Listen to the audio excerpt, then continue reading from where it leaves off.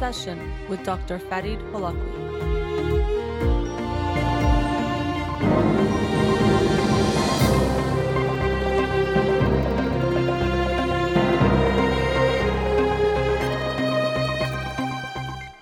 Good evening and welcome to In Session. I'm your host, Dr. Farid Holakwi, and I'll be with you for the next hour here on Radio Hamra. Studio number to call in, 310-441-0555.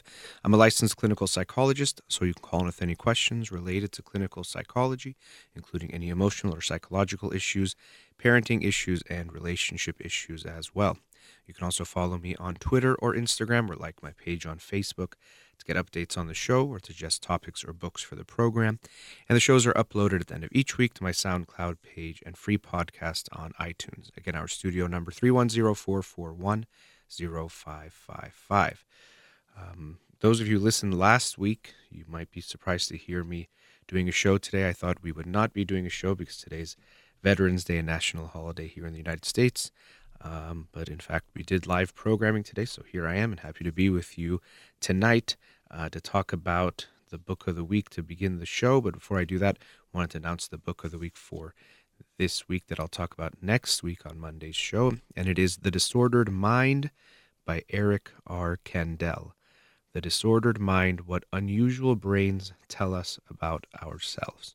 So looking forward to reading that and sharing it with you next Monday. And again, as always, please send me your book recommendations and requests. Many people have already done so, and it's helped me in coming up with new books to add to the list, so thank you for that.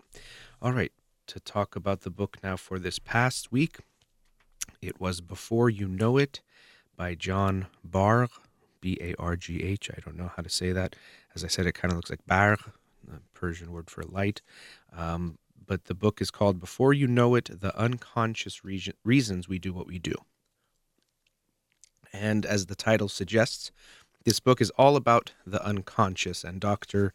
Bargh, I guess that's how I'm going to just say it, has done decades of research on the unconscious. And this book, he shares lots of studies. There's some research he shares he's done himself, but lots of research by other psychologists and scientists that really help us better understand the unconscious and how much our unconscious plays a role in what we think, do, and feel, and how much, because it is unconscious, we are unaware of this. It really is quite fascinating.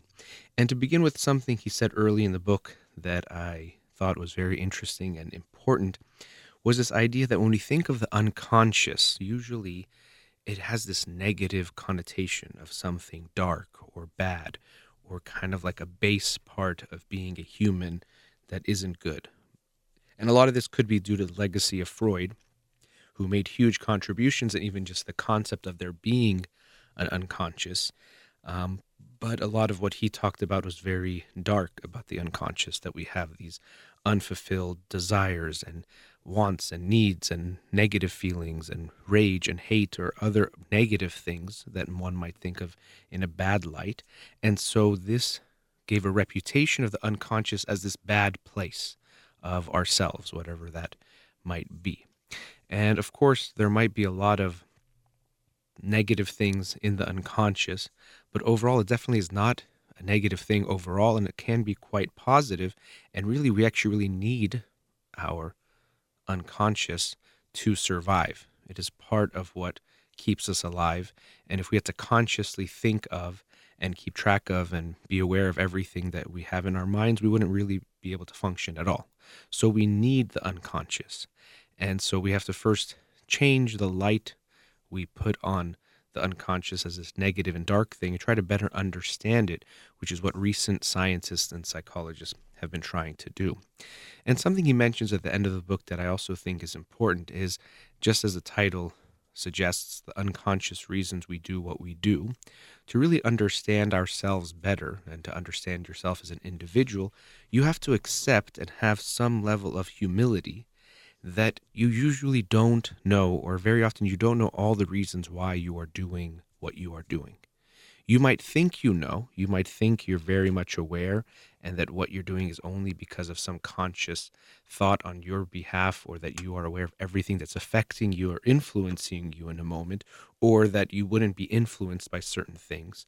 But this would be missing the reality, which is that we are all influenced by so many things at any given moment. And as he talks about, he talks about three different time zones of our unconscious: the past, the present, and the future.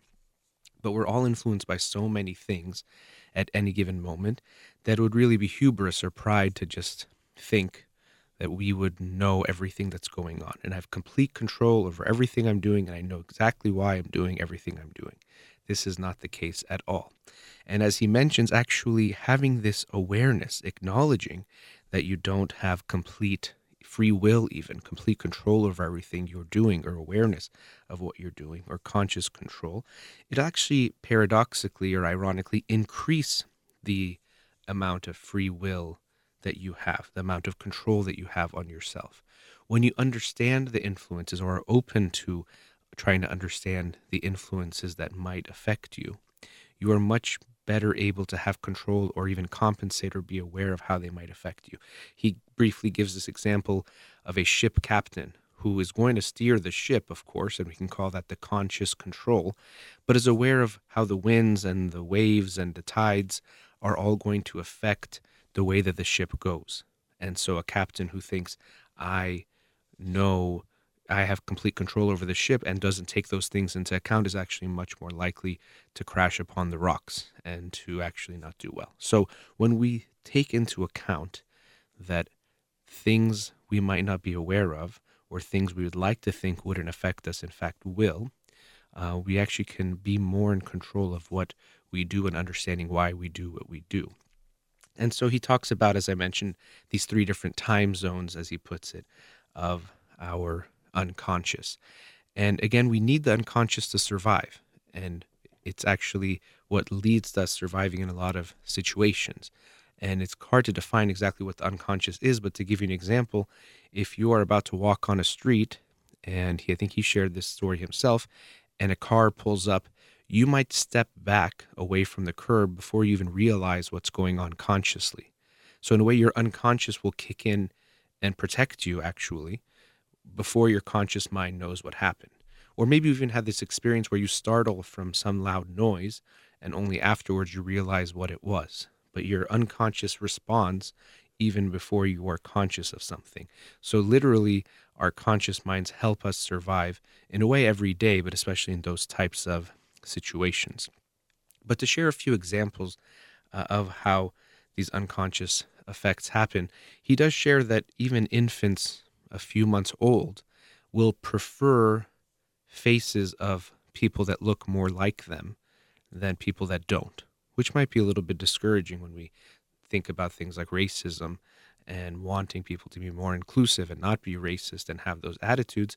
But we see that this is the reality. And it makes sense that in our brain, which evolved for a time before now, it made sense for us to prefer people like us, because that meant protection, safety, or that we'd be more likely to favor them, whether it was in war or in sharing resources, because that's what we needed to survive. But he does share that this doesn't mean we always have to have this preference, or that it's always there. But there does seem to be some us versus them machinery in the brain and in the unconscious, that we automatically can be drawn towards certain people or not feel so safe around others. That is something, again, that can be overridden over time, but we have this us versus them in our brains.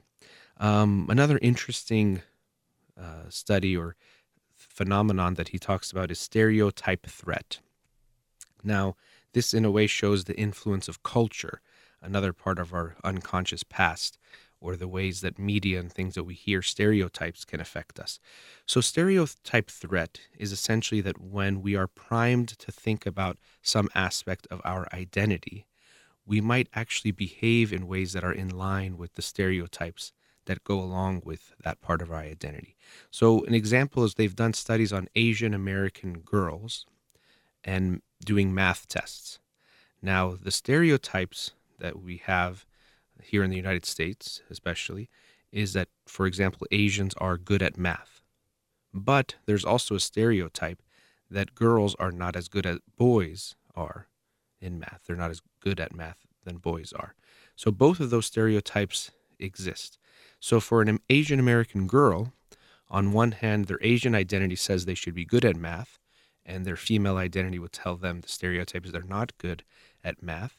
And so they've done studies that remarkably show that just by making them think about their identity, whether they think about the female or the Asian part, let's say before they do the math test, they have to check their ethnicity or are asked a question about Asian food or have to check if they're male or female, and then they take the test.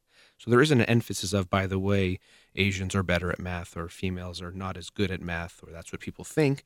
It's just a way of making them think about this part of their identity. What they find remarkably is that when they were told to think of their Asian identity, those participants did better on the math test than did those who were told to think of their female identity or who are primed to think of their female identity, which is amazing that we can actually perform better or worse based on what part of our identity might be triggered because of these stereotypes. And it shows that we can be affected by things that we really would not think would have any effect. And one thing that's really interesting about a lot of the studies he shared is that when they ask people, if they ask people after the fact, if something affected, let's say, the way they performed or what they felt or what they said or did, almost always the people are unaware of the influence of these unconscious factors. They happen out of our awareness, and we usually are not aware of them. Again, if we become informed and think more deeply and openly about these things, we can become more aware. But it's amazing that we tend not to have any awareness of this effect or the effects of the unconscious. Another interesting study that I'd seen talked about in other books was having people play a game called Cyberball, which is basically they play a computer game where they're sitting at a screen and they think there's two other participants who are actual people. It turns out it's part of the computer program, but they think there's two other people who are playing this game where on the computer you throw a ball to each other. And the way it starts is that they play when they throw the ball to each person and they kind of take turns and everyone gets the ball about the same amount of time. But then there's two conditions. In one condition, some people stop getting the ball thrown to them. So imagine they see the other two people on the screen throwing the ball back and forth. And this gives a feeling of rejection, of social coldness. But in the other condition, they keep throwing the ball to you in a normal way, the way it was before. So you feel included. And what they found is that after the test, they've done a lot of different studies on this, but an interesting set of studies was shared in this book.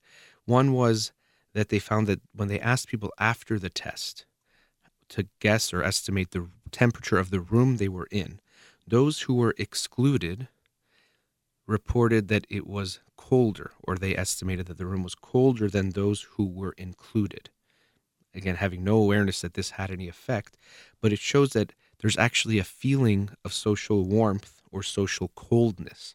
And even that when we say that someone is emotionally cold, or we say that someone is very warm and loving, there actually is something physiological about this. It's not just some kind of metaphor or analogy that we have for warmth and coldness. It actually has an effect. And they've even found that there's parts of the brain that gets active when we are dealing with either physical coldness or emotional coldness, which is really amazing. So again, people who were excluded, who in a way felt rejected, actually thought the room was colder. Now take this a step further. They even took the temperature of the participants, and they found that those were excluded, actually their body temperature was colder than those who were included in the game that they played. It actually even affected physically their own body temperature, which is amazing that it can have that kind of effect. Again, all out of our awareness. So there's so many things that can affect how we think and feel, even with this warmth and coldness. They've done studies where they've had people either hold a cup of warm coffee or iced coffee, and they found that when they held the warm coffee, they were actually friendlier or more polite and helpful or less rude than if they were given the cold coffee. So it's amazing that so many little things that we'd think would have no effect, can actually affect us. And actually, since I mentioned coffee and I was talking about trying to have some self-awareness, I can share something personal about myself, which is something I've realized is that I do like to have coffee in the morning, and it definitely helps me get my day started, and maybe a little bit more than I'd like. Because something I've become aware of is that when I'm thinking about something that maybe I'm sensitive about, or a relational issue that has some intense emotions tied to it, if I'm thinking about it in the morning before I've had my coffee, I've recognized that sometimes I have a more negative slant about thinking about those things. I'll think about them in a more negative way, or might not feel as good about them, or feel more sensitive about them. And then I'll have my coffee and I'll feel a little bit differently, or not as negatively, which leads me to realize that it's not just about the things I'm thinking about. It's the fact that because I haven't had my coffee, I'm in a little bit of more grumpy mood or in a down mood. And so things seem a little bit less good or negative to me. And because of that, I've realized two things. One is that I'm addicted to coffee, and I maybe should think about that and drink less, or I'm definitely dependent on it in a way that I don't think is good. Something for me to think about on its own, but also that it's probably a good idea for me not to think about these types of emotionally intense things before I've had my coffee, because I might start by looking at them this negative way, have this more negative view about things, or be more sensitive to things, or get more upset about things that maybe I wouldn't get upset about afterwards. So being aware of our own moods, or how our mood can be affected by so many things, and that our mood can affect what we think and feel about things, can be very important to keep in mind. So that's one way that I've made that realization myself. But there's so much research in this book that I want to talk about it a bit more. So after the break, I'll continue talking about the book Before You Know It by Jonathan Baruch. You're listening to In Session with Dr. Fadi Holakwi. We'll be right back.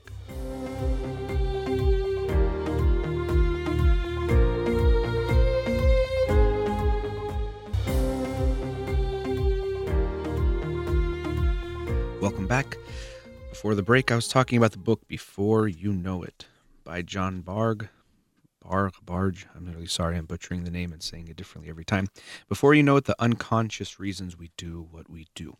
And as I mentioned in the first segment, it's important to recognize that we have a conscious and unconscious. And sometimes when people think about their unconscious, or they think about who am I, and really the truth is both of them make up who you are. The unconscious and the conscious are part of you. And it's not that one part of him is bad and one part is good. It's that both parts are needed. And actually, like most things, the better we can integrate these two parts of ourselves, the better off we are.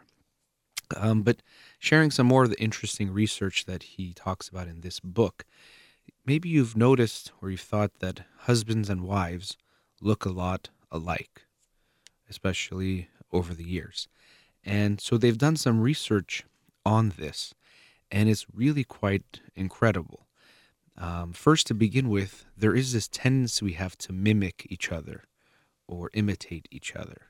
And I'll get to the husbands and wives in a bit, but I'll talk a bit about this mimicking, and how mimicking or doing things together can make us feel more close to one another. You've maybe even seen this is why, or you maybe have realized, for example, military, armies or the military will do lots of things in sync, marching and stepping and different types of hand movements and things. And this goes back thousands of years. Even in the Roman times, they would have a military, though, travel with the army to make sure they were stepping at the same time. And this might seem a little bit crazy to spend resources in this way, but we see that actually it makes a big difference when people do things together or in unison, in unifying people, feeling connected and feeling like you like one another more. Take it on a smaller scale, what we see is that people mimic each other when they're communicating and if they're liking each other. This could be in a romantic sense, but even in a friendly sense as well. When you like each other, or you're into the conversation, let's say, with one another, you'll unconsciously mimic each other. And if you pay attention to this, let's say if you're looking at people, you might notice it. I've observed it myself. For example, you're talking with someone and you're both into the conversation, and then you cross your arms, and a second or two later, that person crosses their arms too. And in a way, we're staying in sync with one another, and this creates a sense of connection and good feeling with the other person. And so they've done research to show how this effect can cause us to like or dislike or to like someone more. They've had people be in a room with someone else and they didn't know that that other person was part of the experiment, but that, let's say, they thought they were looking at paintings or looking at something unrelated to looking at one another. And for some people, the other participant who was part of the study would mimic what they were doing. So if they would cross their legs, they would cross their legs. If they would move in a certain way, they would do it. And again, not an exaggerated way. The person would not notice. And in the other situation, they wouldn't do that. And when they asked people afterwards how much they liked the person, they found that they liked the person more when they mimicked what they did. And again, as I mentioned in the previous segment, if they asked them why they liked this person, they never said it was because, oh, when I crossed my arms, she crossed her arms, and when I scratched my head, she scratched her head. It's something that we're unconscious of, we're unaware of, but it makes us actually like the other person more. Now, coming back to husbands and wives, hopefully they like each other. If not, they're in deep trouble. But because they like each other and because they're going to be communicating a lot, what has been found is that what might be happening is that because they're constantly together and because we mimic each other and especially mimic people we like, what might be happening, is this from the book, is as a result, over the decades, you will tend to use the same facial muscles in the same ways, sharing each other's emotions and expressions, so that eventually, over many years, you will come to develop the same muscle and line patterns on your face, which I thought is kind of very interesting and neat and almost romantic in a way too, that you start to look alike because you're mimicking each other's facial expressions, let's say when you're talking to each other, so the same lines and patterns will develop in your face over time. And there's actually a song I like that talks about the lines on your face. It's called The Story by, I think it's Brandy Carlisle. It's a very nice song. But anyway, they did a study to see if this was the case. And actually what they did was they showed couples or pictures of couples, but not together. And so they'd show people pictures of people and say, do these two people look alike, or rate how alike they look? And so they would sometimes show a person with their husband or wife and sometimes with a stranger. And what they found was, in fact, people did look more like their spouses than they did like other people. But even more interestingly, it was only when they were looking at the pictures after their couple had been married for 25 years that they looked more alike. So it wasn't that they looked alike when they got married, which maybe there's some of that too, although that's not what they found in this study, because we tend to like people like us in different ways. Or even another study or studies that were talked about in this book is that, for example, people named Dennis, whose name starts with a D, let's say, are more likely to become dentists, or someone named Larry is more likely to become a lawyer than by chance, which is quite remarkable. But this study found that people looked more alike over time. So they looked more like after 25 years of marriage, not when they got married, which gives credence to this idea that over time, because of looking at each other, mimicking each other, we might start to look more like each other, which I thought was pretty cool, amazing, and again, a little bit romantic and sweet to me as well. But as I just mentioned, we see that our names, in kind of a way that might seem very self-centered, but we are affected by our names. And people, for example, named Ken are more likely to live in Kentucky, a state here in the United States, than would be predicted by chance. And again, our careers might be more affected by our names than you would realize. And even people marry each other with the same first initial in their name more likely than they would by chance, or would be expected by chance, to marry people with their same first name letter. So we see that we're affected by all sorts of things, even to who we marry, which, again, if you ask someone why you married someone, I doubt that their name started with the same initial as my name would at all cross their mind. But it can have this impact. It can have an influence that we might not be aware of. The last part of the book, again, there's those 3 time zones, talks about the future and how the future can affect, or the future part of our unconscious can affect how we act. And a big part of that was looking at goals and how our goals or our intentions can affect how we think or feel in the moment, or what we choose to do. And as he mentions in the book, something that we have to be aware of is that we are all very good at coming up with reasons for why we do what we do or don't do what we do, rationalizations, as we call it.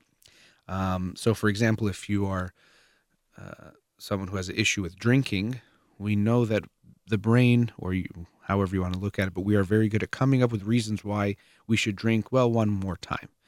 The people will say, well, it's a Sunday anyway, and I'd rather start on a Monday. So that, to me, means, why don't I start tomorrow? Tonight, let me enjoy a drink. Or I'd rather start on the 1st of the month, and it's the 28th. Let me really enjoy these next few days, and then I'll never drink again. And we'll come up with a reason, a rationalization to explain almost anything we want to do or don't want to do.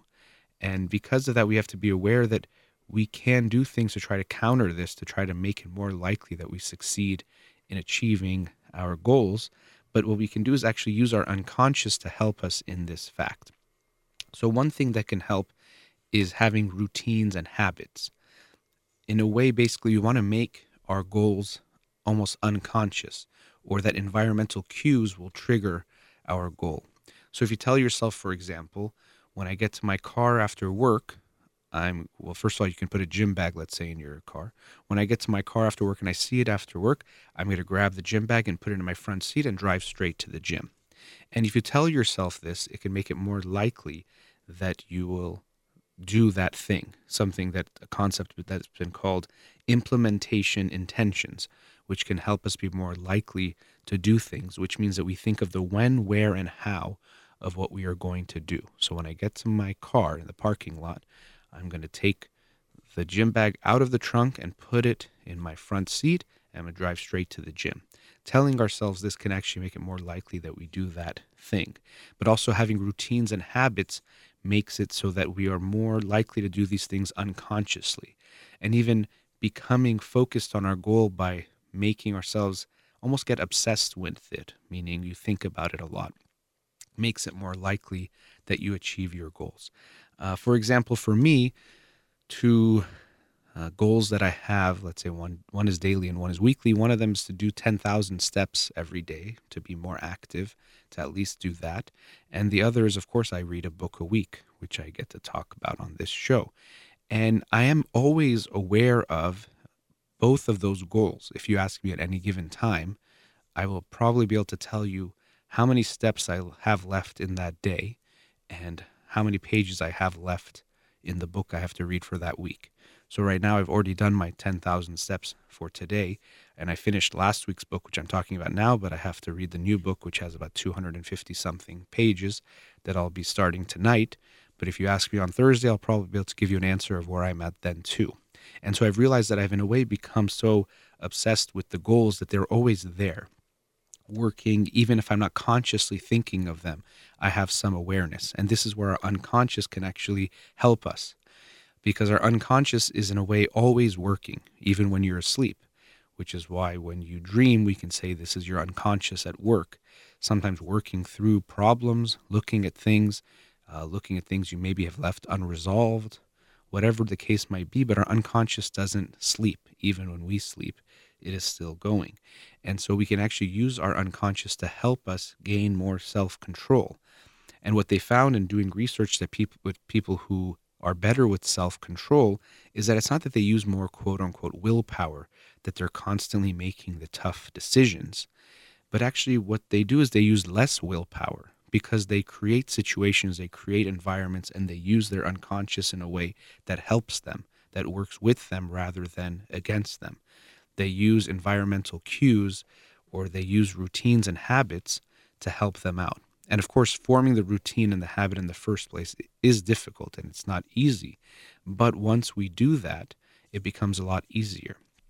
And sometimes, to me, actually, when looking at the conscious, it's almost like you want to take the thought out of things. And I talked about Ulysses Pacts, I think is what they're called, where you kind of set up things in a way where you won't have to think about it, or in a way it'll be out of your control.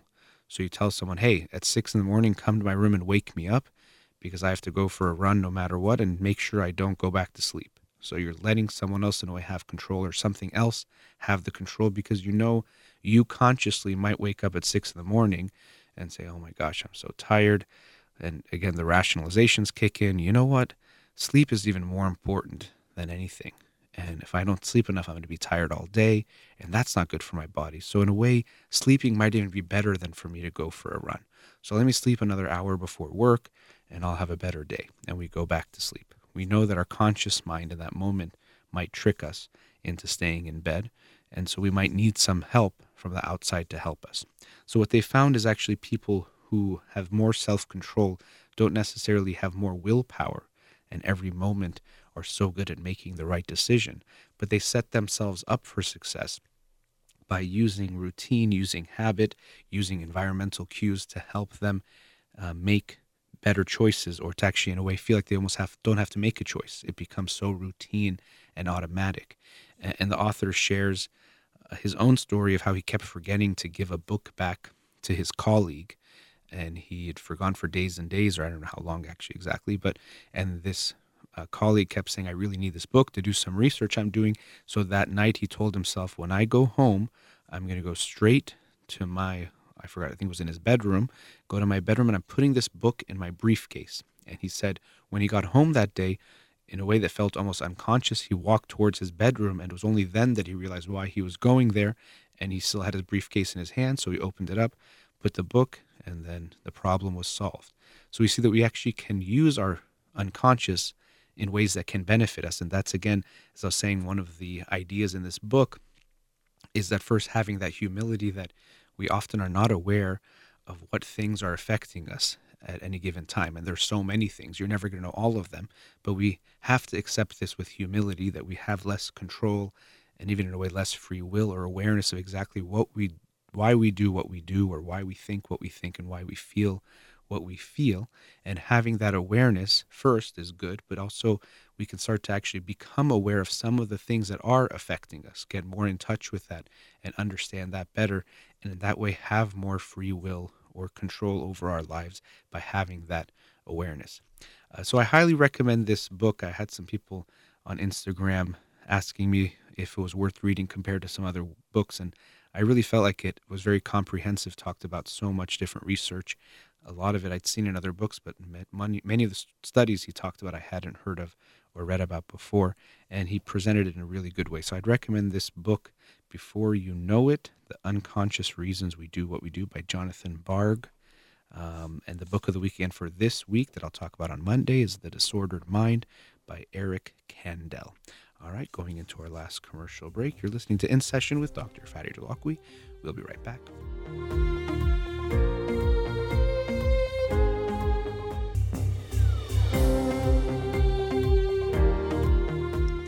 Welcome back.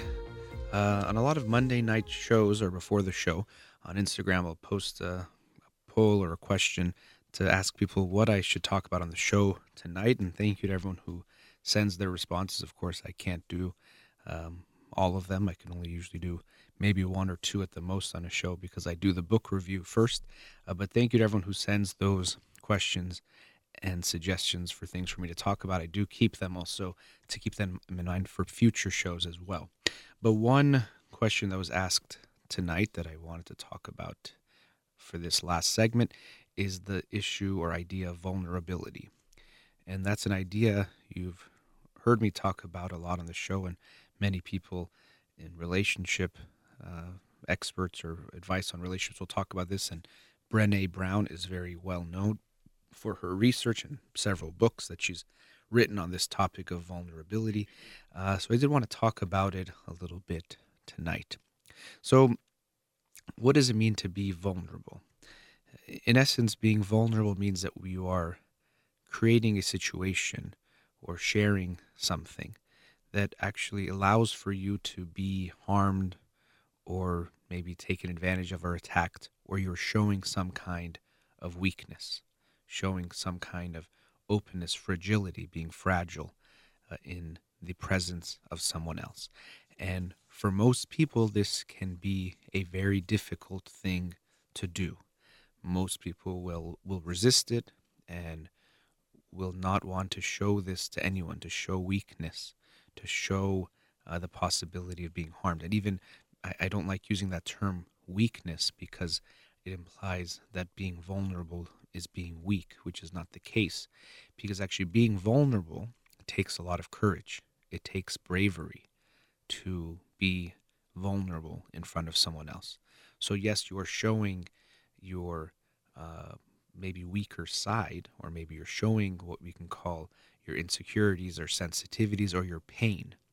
But it doesn't mean that being vulnerable at all is being weak. To me, it is a very courageous thing to do. It takes courage, it takes bravery, it takes trust, it takes faith in the other person and trust in the other person and hope that they won't take advantage of it or use it in a negative way. And that's one thing that many people worry, is that if I show my weaknesses, if I show my weak spots and sensitivities, someone is going to use that against me, or they'll know how to, in essence, defeat me or win against me. And this itself shows one aspect of how many people look at relationships, which is that it's actually me versus my partner, whether that's friendship, but even in romantic relationships, it's me against you. And when we have this mind frame or mindset to begin with, we're in a lot of trouble. This is going to be the case with everything from how much love you show, because you're always looking at how much am I getting, how much am I giving. Any type of argument you have, it's about winning rather than winning together and coming to some truth together. And then, of course, when it comes to openness and being vulnerable, you're going to hold back, because I'm not going to show my weaknesses, because that could be used against me. If I show my insecurities, the person will know just how to hurt me. So unfortunately, some people enter relationships with this mindset about relationships, that it's not about love and connection and support, but it's actually in a way me against you. The trust isn't there. So to be vulnerable, there does have to be a level of trust. And so I'll mention I'm here talking about vulnerability and how great it is, but that doesn't mean that we are completely vulnerable to everyone in every situation all the time from the beginning. That doesn't make sense. Vulnerability and trust, in a way, go hand in hand. The more we get to know someone and the more we start to trust them by becoming closer to them, the more we can be open and vulnerable with them. And in a way, these things happen hand in hand. You take a little bit of risk and show them a little bit of vulnerability, and based on how they respond, that'll either create or cultivate more trust and connection, or it'll make it not so. If you don't feel they respond in a way you like, it won't create more trust and connection. And of course, now you will be more comfortable either being more vulnerable with them, or you won't at all. And you might become even less vulnerable, or you might end the relationship, or at least become much more closed off to that person. So trust and vulnerability go hand in hand, and they're built together. The more I take, the more I open up to you, and the more you respond positively, the more I will open up to you. But again, even that first step of being vulnerable in a minor way, or let's say in a smaller way, takes some level of risk. I have to be willing to risk that you won't hurt me, or you won't take advantage of my vulnerability, or make me feel bad, or use it against me in some other way in the future. I have to take some level of risk, and that's always going to be there. Being genuinely vulnerable will always feel a little bit risky. It's not going to feel completely safe. If you're waiting for it to feel completely safe to be vulnerable, then you're never going to be vulnerable. And again, this relates to trust. If you're waiting to feel 100% sure that you can trust someone no matter what, or that they will never hurt you, or they'll never leave you, or cheat on you, or any of those kinds of things, if you're waiting for 100%, you're never going to get there. And what you're going to choose is to not get that close to anyone, or to have a relationship, or to take that risk of getting close. So if we're waiting for it to feel totally okay, you're never going to get there. So we have to take a risk to be vulnerable. I'm going to show you something I'm insecure about, or my pain, or things I don't feel good about myself. And that definitely is a risk. But the benefit of that risk, of course, there has to be a benefit, or else there's no reason to risk something. The benefit of that risk is that we can create a feeling of closeness and intimacy that is impossible without that vulnerability. And that connection and that intimacy is really what gives relationships value. It's what makes them meaningful. It's what makes them worth something, or worth more, when you have that connection and intimacy. And again, you need that vulnerability to get that intimacy.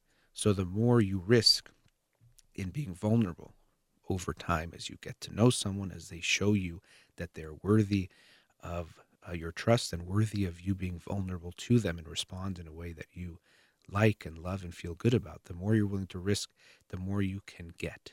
Because the more we show someone ourselves and they love that, they love who we really are at our core, the deeper parts, the parts that aren't so pretty, the parts we don't feel good about, the more you show someone those parts of yourself and they respond in a positive way and show you they love you, not just despite these things, but even because of those things that maybe you don't even like about yourself or don't feel good about, this is when we really feel love and we feel loved.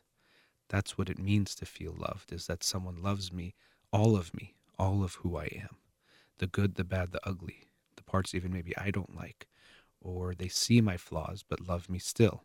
They see the things I do wrong or the mistakes I make, but they still love me. That's when you really feel loved.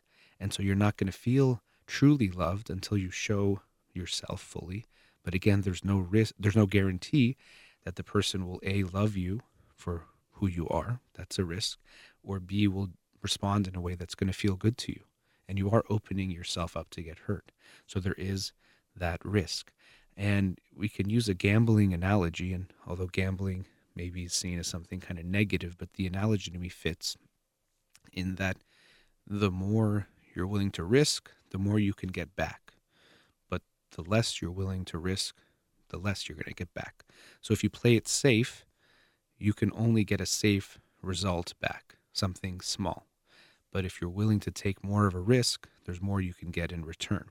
So the same thing happens in our relationships. If you're not willing to risk much, you can have a relationship. It's just not going to be very good, or the reward of the relationship won't be much because it's going to stay at a surface level. It won't get very deep.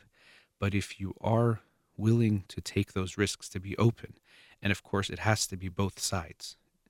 Vulnerability doesn't work if only one person is being vulnerable and the other person is not. That in essence would be something like a therapy and client relationship where one person comes in, shares their feelings, their thoughts, their insecurities, the pains from their past, and the other person doesn't share anything. They can feel a certain type of closeness, but not a true, genuine connection that you have, let's say, in a romantic relationship. It has to go both ways. So both partners have to be willing to take that risk, to be vulnerable, in order for there to be a truly deep, genuine, romantic, loving relationship between two people. And so we have to ask ourselves how willing we are to take those risks, or how open we have been. We all would like to come off as perfect and strong and not having any problems and not having any issues. And unfortunately, too often this is reinforced, to be perfect, to be always happy, to not show weakness, to not show flaws, to not say we made a mistake. But all of these things, one, are not true and not natural or human. We all have imperfections. We all make mistakes. We all have flaws. We all have pain and experience pain. No one is a superhero who never gets hurt.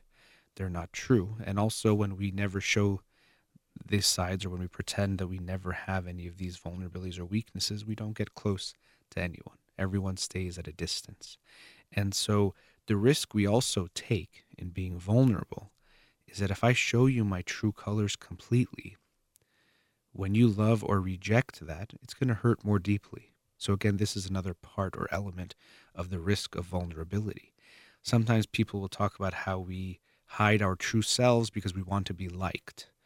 And I think that's true. Of course, it's very much true. We try to be something or someone we think people will like, get approval in our real relationships and social media, whatever it might be. But another side of this that I think sometimes is ignored is another reason why we wear masks, or another reason why we act like we're someone else, is because we're afraid that if we show who we truly are, this then opens us up to that risk of being rejected or feeling unloved for who we are actually. Because even if they reject my mask, at least they're rejecting my mask, not actually me, even if it still feels like rejection. But if someone rejects the true me when I show all of myself, that's an even bigger risk, and that cut and that hurt is going to be even more deep. So this is why I say that vulnerability is not at all about weakness, that to be vulnerable actually takes a lot of courage. Someone who is vulnerable with their loved ones, when they're trying to get close to someone, they are being brave and courageous. They are not being weak. They're saying, I'm going to start to show you all of me. so that you can either choose to be with me and love all of me or not. But I only want to be in a relationship that's all of me and all of you. I don't want to be in a relationship where there's masks and we're pretending to be someone we are not. That's not going to be true love, and that's not what I want. So here's to everyone out there, hopefully willing to take those risks, to take that risk to be vulnerable, to show to your partner and show to your loved ones, not just the pretty parts and not just the parts that are going to look good to others or that we're so proud of, but the parts that maybe are hard for you to love or the parts you don't feel good about. And I hope you realize that if you want to be close to someone, the only thing that will allow for you to really get close at the deepest level is for both of you to be vulnerable with one another, to show that pain, to show the insecurities, the parts that don't feel good. And then when someone loves that and loves all of you, that's love at its deepest form, in the most beautiful way, where two people love each other fully, where two people can be open with each other fully, not be afraid to show what they think or feel or what they're going through. That's what true love really is all about, and hopefully what we are seeking. So thank you to the listener who sent that question about being vulnerable. I think it's so important for us to think about that and be aware of this in our relationships. And again, to realize it's always going to feel like a risk. If you're waiting for the day that taking that step is going to feel 100% safe, you're never going to take it. We have to have some faith that the person will respond in a way and that we'll be able to handle whatever it is that they respond or however they respond, and also some trust in that person, some basic trust that they will respond in a way that we'll feel good about, or at least give them that benefit of the doubt. So take that risk. As I've said before in recent shows, don't let the fear win and hide yourself and not be vulnerable. Take that risk in being vulnerable to those around you, and especially in your romantic relationships. All right, we've reached the end of tonight's show. Again, the book of the week for this week is The Disordered Mind by Eric Kandel. The Disordered Mind, What Unusual Brains Tell Us About Ourselves. Okay, again, a big thank you to everyone who responded on Instagram with your questions. I'll keep them in mind for future shows. Thank you, everyone who is listening out there, and to Amir here in the studio. You've been listening to In Session with Dr. Farid Holakwi. Have a wonderful night.